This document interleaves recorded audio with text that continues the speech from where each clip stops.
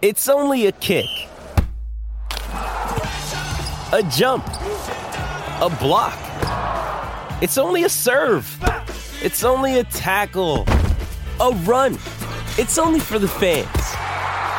After all, it's only pressure.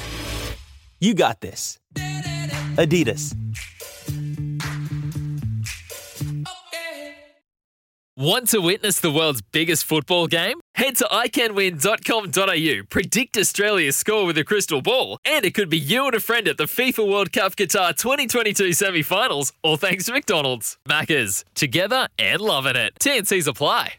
Look, I don't think we can go much further and talk about the news down at Richmond. The three-time Premiership captain Trent Cotchin, he's signalled his intentions, obviously, to hand in the captaincy. He'll go on next year. Is this the best opportunity you are to spruik your case to have the job? I know you pretty well. Is that something you'd like to do? I wouldn't mind. You'd love to do it. I'm sure you would. I actually would love to do it, but it's, to be honest, it's love to do it properly, wouldn't you? Early on in my career, it was something that I aspired to do. But then, as you grow older, you evolve into different things, and I've evolved. I feel like I've evolved into a good vice captain and been standing next to Trent. The only way I can sort of see myself being captain is if the club can foresee maybe a younger player taking on that role and not being ready yet. So maybe it's a 1 year or 2 year sort of stopgap to fill in. But I mean, you've only got to look at the names that. I mean, Lynch has been an AFL captain before at the Gold Coast Suns. Dylan Grimes, Shane Edwards is another guy that may step in as that sort of not temporary captain, but just the one to see the next person in to come in. Because a lot of people mention Jack Graham's name. He's still 23 years of age, and if you ask Trent now if he was too young to be given the captaincy, I dare suggest that he would say that maybe 23 is too young. So he has turned into a fantastic captain, and as you mentioned, 3-time Premiership captain. So. No, it's going to be a big job, and I'm looking forward to seeing who we can come up with. Well, you've listed a lot of names, and is that the issue there? Like, I mean, Dustin Martin's been the best player in the game for 5 or 6 years. That's the old-fashioned way, of course, once upon a time, where you'd naturally have the best player. Tom Lynch is there as well. You've got your good self. Is there anyone else that you haven't mentioned behind the scenes that you think has got terrific leadership? So perhaps if they said, look, let's give it 1 or 2 years here, Grace. I know you think you've got 3 or 4 more years of your footy left in you, so I reckon you can turn 1 into 2 at least if you were the skipper. But in all seriousness, there's another one, that younger brigade that can perhaps come in and that I think we wouldn't talk about. Vlosten's probably one. Grimes? Grimes is 30, so he's sort of... He's a bit older, of course. There's probably a few of us in the same boat. So Martin, I think he could do it, definitely. Even more so over the last 2 years and how much he's grown. And I think there may be a slight appetite there to do it. Genuine care and has grown as a leader.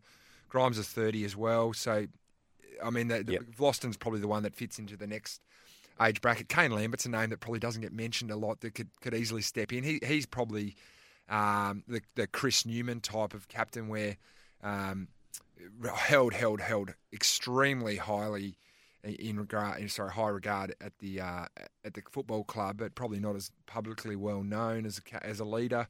So, like you say, there's probably, I mean, well over half a dozen blokes that could put their hand up. So, but that's 15 I've counted so far that you've mentioned all up. So start naming the whole football department. But no, it's an interesting process to go through, and one that we probably haven't had to do for a while now. So we will find the right person for the job. What about? Tell me this. Tell me about some of the names and some of your young tools that we've been hearing about. Callum Coleman-Jones, what do we know about that young man? Yeah, no, it looks like he's going to be going. Well, he's asking for a trade. North Melbourne's the name that's been bandied around. It's disappointing because we want to keep him because we feel like he's an important part of our future. But I think he looks at opportunity and doesn't see it at the Tigers at the moment, which, I mean, in fairness, got Soldo returning off an ACL. He's a premiership ruckman. Toby Nankervis is clearly our number one ruck. And then myself and Lynchy as key forwards. And I mean, CJ got a few games late in the year, but Dustin wasn't playing. Does he fit into a forward line that has the three of us in there plus him? It's a question that no doubt he's asked himself a lot. But yeah, so it'll be disappointing to see him go. I think we're still going to really push hard to try and change his mind. But yeah, he'll be a very good player. Currently, it looks like it won't be for us, which is disappointing. So yeah. I think it's one of those discussion points as well that, you've got a veteran list in a sense that you're maintaining some of your experience and you're in that bracket, aren't you? So yeah, and it's hard. Does he look at that, Coleman Jones, that, well, maybe Jack's going to be there for 2 years, so there's one spot I can't get into. I mean, those discussions happen, don't they? And it's hard. And he's at a point in his career where he's coming into his 5th season now. And as a key forward, that's when you want to start to really hit your straps. And, I mean, I'll take my Richmond hat off it, and I can sort of see why he wants to go out there and play as much AFL footy as he can. And if I was in his position and I wanted to go and apply my trade, and I had blokes in front of me that maybe didn't look like they were going to be moving aside, I'd want it as quick as I could as well. So can't knock him with that. As I said, it's really disappointing that he's going to be leaving us because we feel like we put a lot of hard work into him. But I mean, that's the industry and that's football, and it is what it is. And big child of the Gold Coast, seems like there's a lucrative deal there. So there's a combo of big guys at Tigerland that won't be there. Yeah, no, look, I think that maybe the club had sort of factored in that one of them was going to leave, but to both leave is disappointing. Marbio is an unrestricted free agent, so I think it just really comes down to dollars, unfortunately, that the club...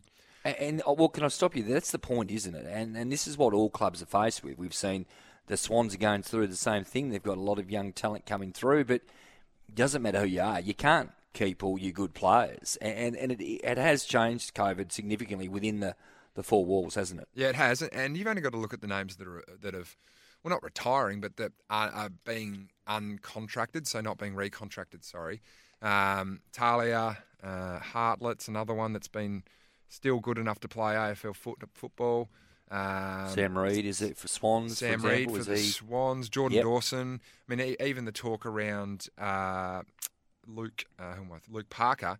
I mean, that went down. That goes down to the wire just due to the fact that a lot of sides are tight with the cap at the moment due to the cutback. Forces Dawson out, doesn't it? Forces Dawson out. So, whilst you can say, yep, go and pay this person this amount of money and just get them to your football club, the cap and keeping the cap clean and under the salary cap for the next few years still comes down to this year. You've got to look at the way Collingwood last year clearly had issues with their salary cap and had to get rid of Treloar and Stevenson, and they might find themselves in a similar boat again this year, is that these guys, and we still don't have a contract on Scott Pendlebury. So this is the reason why these contracts are going down to the wire, and we're seeing good players that have still got good footy left in them.